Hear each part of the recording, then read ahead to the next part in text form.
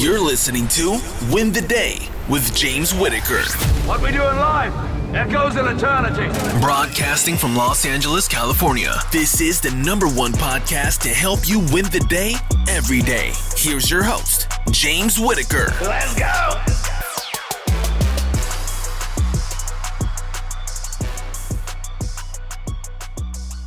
Welcome to episode 24 of Win the Day. The title for this episode is 8 Ways to Make Money from Home.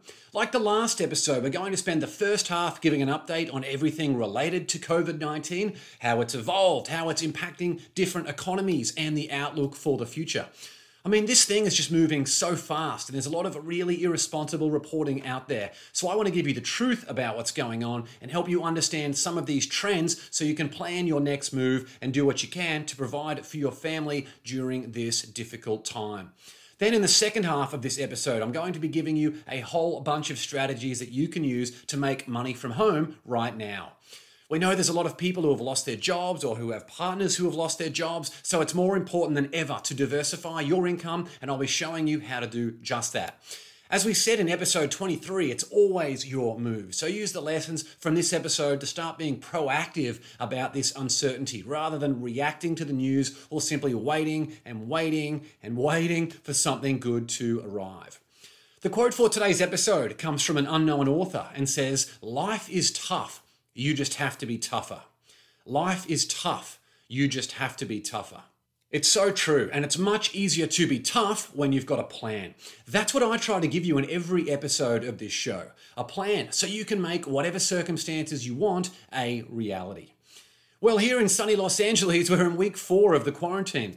A lot of you have reached out to me after the last episode to make sure my wife Jen hadn't killed me since she's now working from home. And I'm happy to report that not only am I still alive, but the family unit is stronger than ever. We celebrated our 2-year anniversary last week and Jen is getting used to working from home, so things are good. We've actually just really been enjoying the little things like a short walk through our neighborhood with our 11-month-old daughter Sophie and just making sure we're communicating clearly so we can help each other with what needs to be done. When you see what is going on in some of the worst affected areas on the planet, it makes it easy to be grateful. Even just a roof over our heads and the health of our family, and hopefully you're in the same boat. But I wanted to take a moment here just to recognize and say an enormous thank you to the emergency services people, the first responders, and all the medical personnel. I mean, there's doctors, there's nurses, there's cleaners who are preparing the rooms afterwards, and everyone else on the front lines who are fighting this battle for us. Thank you. Their bravery is a phenomenal example for all of us and a reminder that we need to be just as strong in making sure we don't succumb to the negativity that's drowning the world right now. We see so many people complaining about being stuck at home, but spare a thought for those who are in the trenches of this truly frightening battle. So what has been going on with COVID-19? Well, as you've seen all over the news, I'm sure there's more than 1 million cases that have been reported around the world and more than 70,000 people have died. Of all those deaths, more than 60% of them have come from 4 European countries: Italy, Spain, France, and Britain. So Europe has certainly got all hands on deck to increase their medical capacity and care for the sick. Just last week, the UN Secretary General called this pandemic the greatest test the world has faced since the UN was formed 75 years ago. Sporting events like Wimbledon, the famous tennis tournament, have been cancelled for the first time since World War II, and there's already whispers that the NFL season will be completely shelved for this coming year, even though it's not scheduled to start until September. It's such a tough call because it's sporting events like that would give people a much-needed distraction from all the doom and gloom of the news. As I've been saying for months now, it would be a very difficult time to be a policymaker during something so serious and it's changing so quickly, but obviously the health concerns are paramount and governments are looking to mobilize all available resources. Speaking of the NFL, my team, the New England Patriots, even sent their team jet to China last week on an official humanitarian mission to bring back more than 1 million masks, which they then distributed to hospitals in Massachusetts and New York. So well done to them. Unemployment numbers are continuing to be released, and they're just as horrible as the analysts expected. If you're watching the show on YouTube, I'll show you an image now just to show you how serious this is. Isn't that an incredible chart? It shows the unemployment rates going back more than 50 years and how this period compares. Scary stuff. Claims for unemployment benefits have surged more than 3,000% since early March. In just 2 weeks, 10 million Americans have filed for unemployment. 10 million. That gives us an unemployment rate of 9.5% in the US, which is crazy because 1 month ago, just 1 month ago, it was 3.5%. As the quarantine and uncertainty continues, expect that number to go way up. And while these are US statistics, this is a global event. So you can expect bad news on the job front in every country on the planet. This is the fastest unemployment rise in US history, and it will be interesting to see how it plays out everywhere else. Even during the global financial crisis that went from 2007 to 2009, which many people also called the subprime mortgage crisis, the highest number of unemployment claims per week stood at about 665,000. So we're certainly breaking records for all the wrong reasons. We've got a lot of people who are receiving employer benefits for another month or so, who have been asked to take leave. But the longer this pandemic goes on, the more stress it puts on companies, and they simply will have no other option than to fire staff. Otherwise, there will be no company for the workers to return to. Even with a $2 trillion stimulus package, the largest in history and one that's being replicated in its own way by other countries, this money has to come from somewhere. The government just cannot prop up companies and give cash handouts to its citizens forever. As soon as possible, every single government is going to need people to get back to work. A lot of people are claiming that COVID-19 is a healthcare issue, but it's not. It's a community issue. If everyone stayed home for 3 to 4 weeks and stayed out of contact with others, the virus would likely stop in its tracks. But because there continues to be human interaction, as people adjust to the situation and grapple to understand the severity of it, the confirmed cases will continue to rise.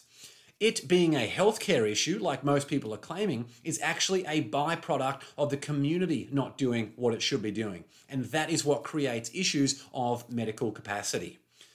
A lot of fuss has been made about the US having by far the most positive cases worldwide, but that's irresponsible reporting once again. It's simply a matter of tests being made available. If there were no tests, there would be no cases, and the US would be at the bottom of the list. A much more accurate metric to see what country is most impacted is to look at is the deaths per capita of each country. And for the last couple of weeks, the US has been hovering around 20th on that list. If you use that metric, deaths per capita per country, France is 3 times worse than the US, and countries like Italy and Spain are more than 12 times worse than the US. So there's a lot more to be reported than just the number of positive cases. There's even doubts over the data from a lot of these countries, including places like Italy that you think would have accurate data. So it's hard to even figure out how the health experts are doing their modeling for things like illness and death projections. Also, the more widely available testing is, the quicker a society should theoretically be able to recover. So more testing again might be a good thing. But everything is evolving so quickly, and we'll just need to keep looking at the data as it's made available and hopefully getting more accurate and to do the best with the information that we've got. A lot of people want to know why Italy's death rate is so bad, and I wanted to share a statistic with you because, again, there's a lot that's being misrepresented.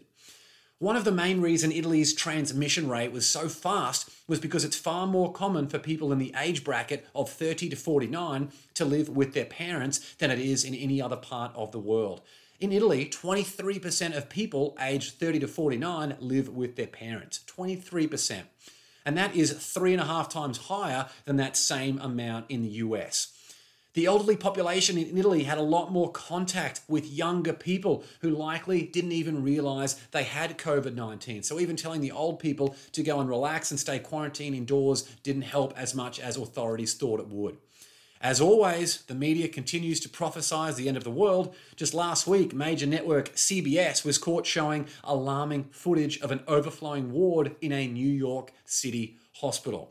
The only problem was that this footage was actually from a hospital in Italy, and one of the most hard-hit hospitals in the whole world for that matter. That's not doing anyone any favors, except CBS, who makes money from clicks. So remember, go for the source when it comes to news. I've been saying that for the last few episodes. Look at the fire rather than the smoke and make up your own mind about what's going on based on the facts. I'm following the whole COVID-19 thing very closely, and I'm a glass half full kind of guy, so I'm still optimistic that it's not going to be as bad as predicted. But when you see how seriously the governments are planning for this pandemic, I'll admit it's a little unnerving. Governments have been occupying giant convention centers. You've probably seen videos and photos of warehouses and hotels that are being occupied, so these governments can stack them with beds in preparation. It gets a little eerie when you think how they would even staff those locations, since the healthcare industry was already overworked prior to the COVID-19 pandemic. So I'll be keeping an eye on it and will continue to share things with you. If you're in the Win the Day group on Facebook, thank you for joining me for the recent Facebook Live. For those who missed it, it was a Friday night and I grabbed a glass of wine and shared all my thoughts on what was going on. Mentioned how professionals and companies should change their messaging given the current climate, and I answered all the questions that were posted. Everyone seemed to really enjoy it. We had people all over the world, so I'll be grabbing a glass of wine and doing it again soon. Just join the Win the Day group on Facebook to get access to that and join the conversation. I called the segment Wine the Day, obviously a pun on Win the Day, but you don't need a glass of wine to join. Just grab your favorite beverage, whether it's a tea or a coffee or a beer or a sparkling water or a normal water, whatever you like, and join the fun. It's really nice to feel that sense of community and knowing that we're not alone during this time when many people are struggling. Just to close off the first part of this episode, I want you to remember to focus on what you can control rather than worrying about what you can't control. And in this situation, there's actually a whole bunch of things that you can control. And that leads to the second part of our episode, how you can make money from home. What I'm going to share here with you is some tips and ideas that you can implement immediately to increase your household income. I see a lot of people promoting side hustles where you trade cryptocurrency or get involved in trading foreign currency.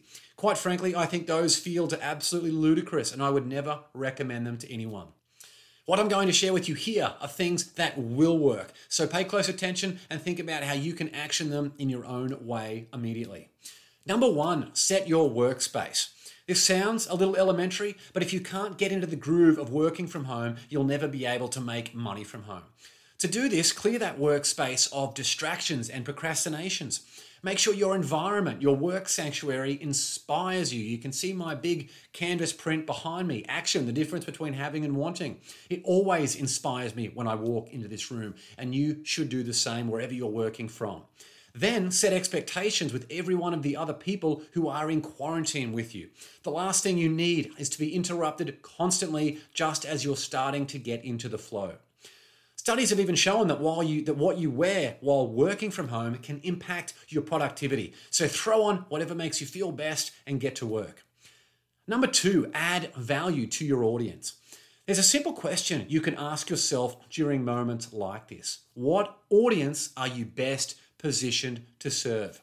What audience are you best positioned to serve? If you can get clear on what that audience is and what problems they face, you can start creating solutions that solve those problems.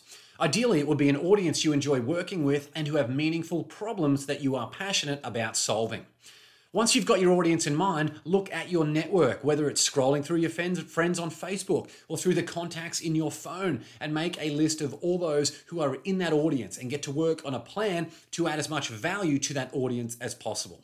Listen to what problems they have. Ask them where they want to go and why they haven't achieved the results they want. Talk to them about what support they would need to achieve their goals. Once you start to form an idea of the types of products and solutions you can offer this audience, communicate. Communicate. This is where a lot of people fall down. They either wait for the phone to ring or they do the complete opposite, where they're too salesy and too aggressive, and people can smell their desperation from 3 countries away. When you start a new business or create a new product, it almost certainly won't be bought. It will need to be sold. There's a big difference. And the best way to sell it is to get clear on what problems your audience faces and then demonstrate how your solution alleviates those problems. Hopefully by the time you have a product available, you have built up so much goodwill from your audience because of how much time you've spent understanding them that they'll be contacting you to ask when it's available. But there's nothing wrong with calling people to let them know your exciting new solution is now available and that you've got a special offer just for them. In times of uncertainty like we're in now, people want leadership, and that's what you can deliver. Another option is to start a podcast. We know that more than 37% of US adults, that's more than 100 million people, now listen to podcasts every month.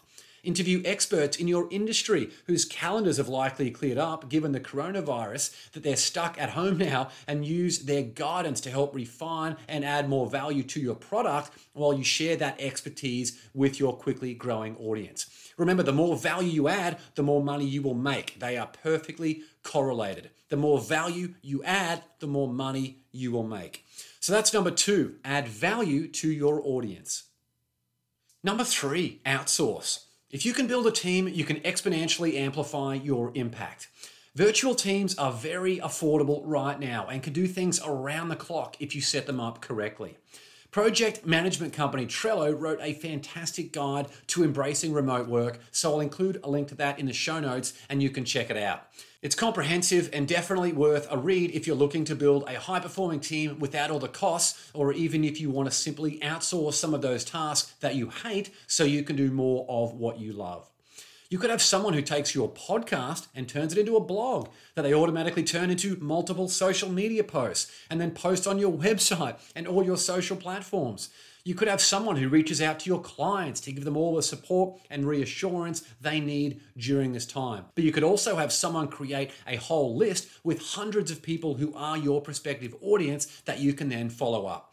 Or you can hire one virtual assistant that does everything while you focus on the bigger picture of your business. Really, the opportunities are endless. So check out that guide from Trello that I will add a link to in the show notes. That's number 3, outsource so you can amplify your impact. Number 4, leverage your own mastermind. Modeling success is one of the most important attributes to have. It gets us out of our own head and inspired by the actions of what real industry leaders are doing. Then you can apply that expertise in your own way on your own business using your unique voice. To do this, you could arrange a time for a Zoom call with maybe 3 or 4 or 5 friends who are good at what they do. During that call, set a timer for 30 minutes on each person, so make sure one person doesn't monopolize all the time, and then go around as a group focusing on ways to brainstorm for each person and how they can benefit from the current situation. If you did this one step alone every 3 weeks, you'd never be short of ideas on how to thrive during this period.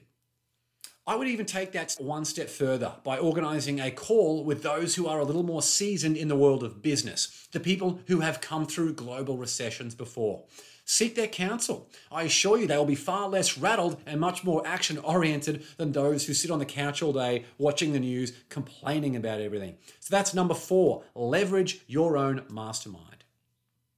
Number 5, offer your expertise. There are services like Upwork and Fiverr that give people access to professionals in each field. You can make money by helping other companies, associations, and individuals from the comfort of your own home. And as you help more and more people, you will obtain better reviews and a comprehensive portfolio so you can increase your pricing. Look at the most in-demand people on that platform, whatever platform you pick, who are in your field, and see what their profile has that other profiles don't. Channel that inspiration into creating your unique profile. Again, this is an example of modeling success that we mentioned earlier. Also, these platforms want to help you get more work because that's how they get paid. I'll share a link in the show notes with an example of how Upwork has released content to help professionals on their platform, and it's got some great tips in there. And please, for the love of all that is holy, do not create some boring, generic profile. If you're going to spend the time to do something and go to all that effort to create a new profile, do it well. Let your personality stand out, and most importantly, show how your expertise will help other people's lives get easier. You can also do this on your own if you like. You don't need to be featured on one of these platforms. You can use a free service like Loom that records your computer screen so you can create a course or share your expertise with people all over the world completely for free. So that's number 5, offer your expertise. If you're unsure on what areas of expertise you have, or you feel like you don't have any areas of expertise, then focus on our next point. Number 6, build your skills. Remember, the more valuable you become, the more you'll be able to help others and justify a higher fee for doing so. There's always an opportunity to grow, and the best investment you can make is in yourself. For example, are there any online certifications you can get? Are there topics or industries you can learn about for free via YouTube? Even if you're concerned about time, you can increase the playback speed on these videos or audio files to 1.25 times or 1.5 times, maybe even double the speed. You'd be amazed at how quickly you get used to that, so you can get through the videos at a much faster pace. Once you acquire a level of knowledge in a particular field, you can think about how you want to share that with your audience, which ties into the very first point we've included here on our list. For example, you might have expertise in video editing. Video content is huge at the moment. So what you could do is create a course or a workshop to help people learn how to edit videos themselves. As your expertise increases, that could become Course 1, Video Editing 101. Course 2, Basic Video Production for Business Owners. Course 3, Intermediate Video Production for Business Owners. Course 4, Advanced Video Production for Business Owners. Course 5, Using Video Production to 10x Your Client Base.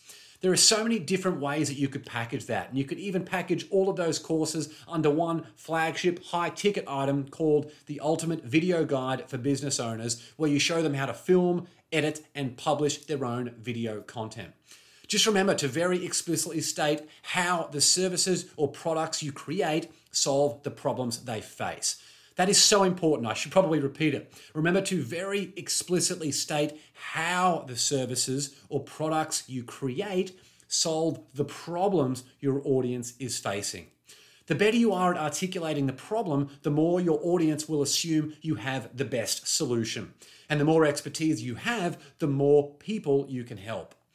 I'll also include a link in the show notes to a spreadsheet. It really is amazing that contains links to a website to hundreds of websites rather that teach skills in a whole heap of different areas. Everything from software engineering and computer programming to language learning and arts and crafts. Seriously, there's some absolute gold in there, and some of the links alone provide access to hundreds of courses. It's really an amazing resource. Make sure you check it out.